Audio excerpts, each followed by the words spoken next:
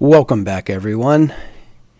We're going to start on Unit 3, Advanced Fishing. This is a outline of Unit 3. We'll go through the normal fish, then we'll talk about tackle, technique, finding fish, and we'll wrap it up with safety.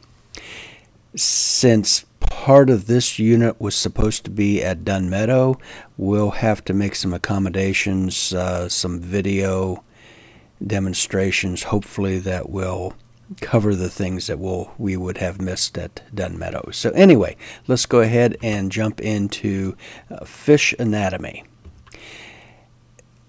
Fish are nearsighted. They don't see all that well. And if you look at the diagram right here, you can see that they only have binocular vision in about 30 degrees right up here, directly in front of them. Otherwise, on both sides, they have monocular vision. Now, that vision is quite wide. Overall, they have 330 degrees of vision, so they're rather difficult to sneak up on. They don't see directly behind them, so that is their blind side. Their monocular vision on the sides is not terribly acute. They're going to pick up on shapes, shadows, and movement. They also have a little bonus going for them due to refraction. If a fish is in the water at this depth, they get about a 10-degree boost out of refraction from looking up under the water through the surface. And if you're over here fishing, yeah, they definitely have spotted you long before you have spotted them. So this kind of plays into the concept we talked about earlier, where fishing is a bit of a misnomer. It technically should be called fish hunting, where you can practice stealthy techniques. Hunters wear camouflage clothing. Maybe fishermen should wear camouflage clothing. I actually made fun of this years ago, just kind of spouted off about how there's going to be an entire line of fish camo and how you can blend in with the natural environment and so on and so forth. And yeah, marketers did come up with fish camo. It's particularly prevalent in saltwater, flats fishing down in Florida, the Keys, that area. We don't see it so much in inland warm water fishing, but yeah, it's out there. Fish see only really primary colors and grays and shades of grays. Whenever you go into the sporting goods store and buy the lures, the color of the lure that you see is not necessarily the color that the fish is going to see. A lot of lures are colored to match natural prey. Others are colored to be simply an attractor. If you can piss the fish off enough, it's going to attack. If you're fishing very, very deep, the color that you see is definitely not the color the fish sees, because the deeper you go into the water column, the more the colors change. By the time you hit 100 feet, everything is basically kind of a bluish gray. Let's talk about some different species that we have in Indiana. One of the biggest species we have as far as physical size is the pikes. These are warm water fish. These are most definitely predators, and they prefer cooler waters. Remember, they're warm water fish, but they prefer cooler waters. The first one would be the great northern pike. If you've ever had the pleasure of catching one of these things, you know that it is quite a thrill. We find northern pike primarily in northern Indiana, especially the natural lakes up there, and also the Tippecanoe River. I have never fished for pike in Indiana. I have caught them elsewhere. They are a thrill. Ideal water temperature, 60 to 70 degrees. World record, 55 pounds, set in Germany. Pike fishing is really, really big in Europe. Its big brother, the muskellunge, is called the fish of 10,000 cast. You don't catch these things like you do bluegill.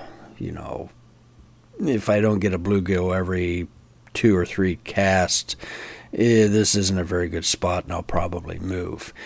These guys, you can literally spend 3 days and not catch a single thing, and then the 4th day hook into one. They're fabulous fish, very, very large. 69 pounds, 70 pounds in Germany. We're talking 36, 48 inches, even longer in length. There's quite a movement afoot in the U.S. to preserve these fish. They do grow to be quite old, and usually you would find the really big ones on doctors' and lawyers' walls, hanging as a mount. There's been a push to practice catch and release with these species more, and in fact there's an entire system developed with special catch and release nets that you bring the fish alongside your boat. You put them in this very elongated net, keep them in the water, remove the hook, grab a couple photos, and release them. These are fish that will fight to absolute exhaustion. And if they're too exhausted, they literally will die from fighting. And so the idea is to land them quickly, purposefully, and release them unharmed. You'll see the grip and grin photos of the guy standing there with his pike. He's got his hands up and under the gill plates, and the fish is vertical right beside them. Absolutely the most harmful way that you can handle one of these fish. These fish are horizontal. They're not designed to go vertical. And when you put them vertical, the weight of all those organs internally just crushes things, and many of them don't survive the catch and the release. So there's an entire protocol that has been developed. In fact, I have some videos in Unit 3 that talks about handling muskie. Big fish, big lures. You can catch them on spin tackle. This is where the bait casting reels most definitely come in. Also fly fishing. You can tie various types of flies for muskie, and I've heard that it's an absolute hoot to get a muskie on a fly rod. Near Bloomington, we have some strip pits over in near Columbus, near Edinburgh, that have stocked muskies. So that might be in your future. Okay, let's talk about salmonoids. Probably one of my favorite fish. These are both saltwater and freshwater species. We'll concentrate on the freshwater aspects of these. Cold water fish. Yay, we finally get to cold water fish after me berating you the entire semester about the difference between warm water and cold water. Okay, here we go. Cold water. Most definitely predators. Some unique things about them. Unlike the other fish, they cannot tolerate water temperatures above about 72 degrees. We've talked about this at length. They require very rich oxygen levels. They do not do well in low O2 waters. And they have that anapose fin right up here. When we were discussing catfish, we talked about the anapose fin, and we talked about the purpose of the anapose fin. We don't know the purpose of the anapose fin. It's there. Sometimes you will catch, this is a rainbow trout, sometimes you will catch a rainbow trout and they will not have an anapose fin. That's not a mutation, that's probably a tagged fish. Sometimes whenever they do a stocking program, the biologist will clip off the anapose fin as a marker, and so that whenever they do surveys and they find these fish, they can tell the stocked fish from perhaps wild hatched fish. The wild hatched fish are going to have the anapose fin, where the stocked fish will not. This is rainbow trout. I would like to see a show of hands of those who agree that this is the best tasting fish in the world. Yeah, I agree there too. Ideal water temperature, 55 to 70 degrees. Above 72, 74 degrees, they really get stressed. Nearby, we have the Brookville Reservoir in eastern Indiana, and the Brookville River that drains the tailwater of the reservoir is stocked with rainbow trout, and I believe also brown trout.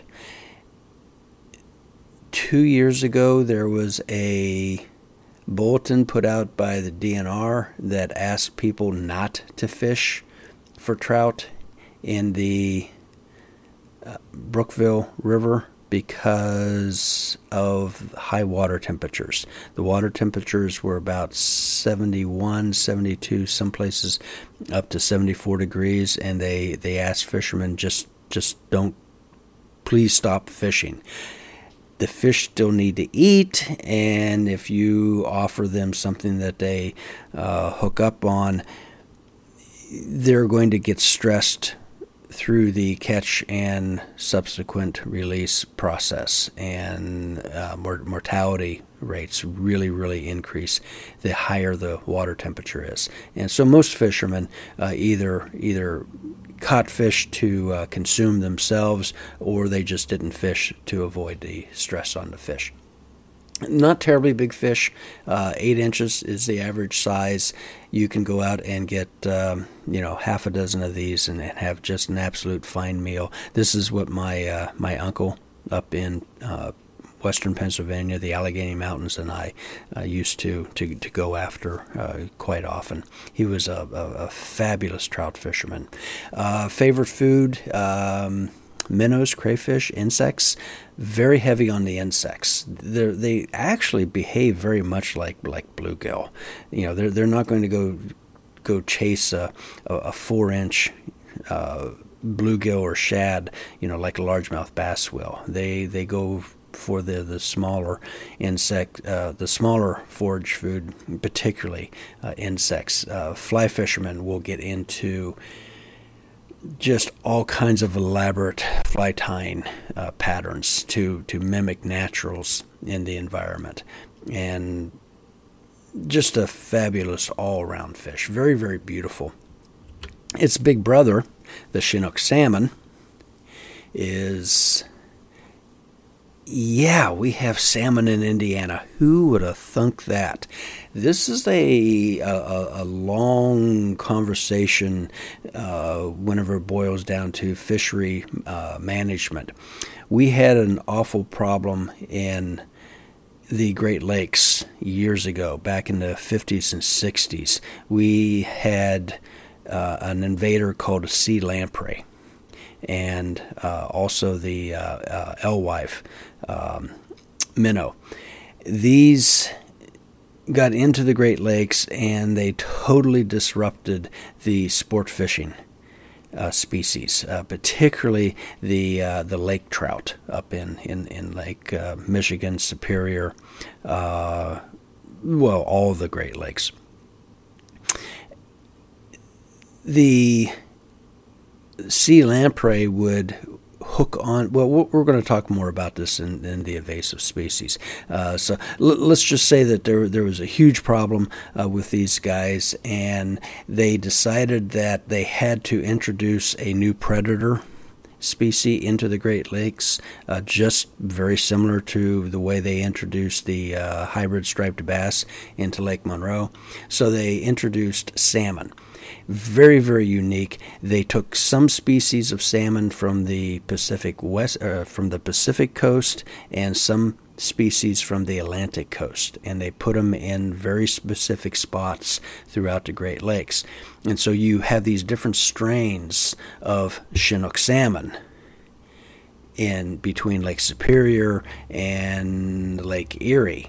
And if you're a real die-hard, dedicated salmon fisherman of the Great Lakes, you literally can be fishing a spawn pretty much year-round, because these different strains of fish spawn at different times. We have a strain that spawn in January and February in Indiana, up near St. Joe River, in through there. We don't have very much of a coastline in the Great Lakes, but we do have some. Indiana Dunes is absolutely gorgeous. If you haven't been up there, I highly recommend it. My wife and I were there this past summer and thoroughly enjoyed it.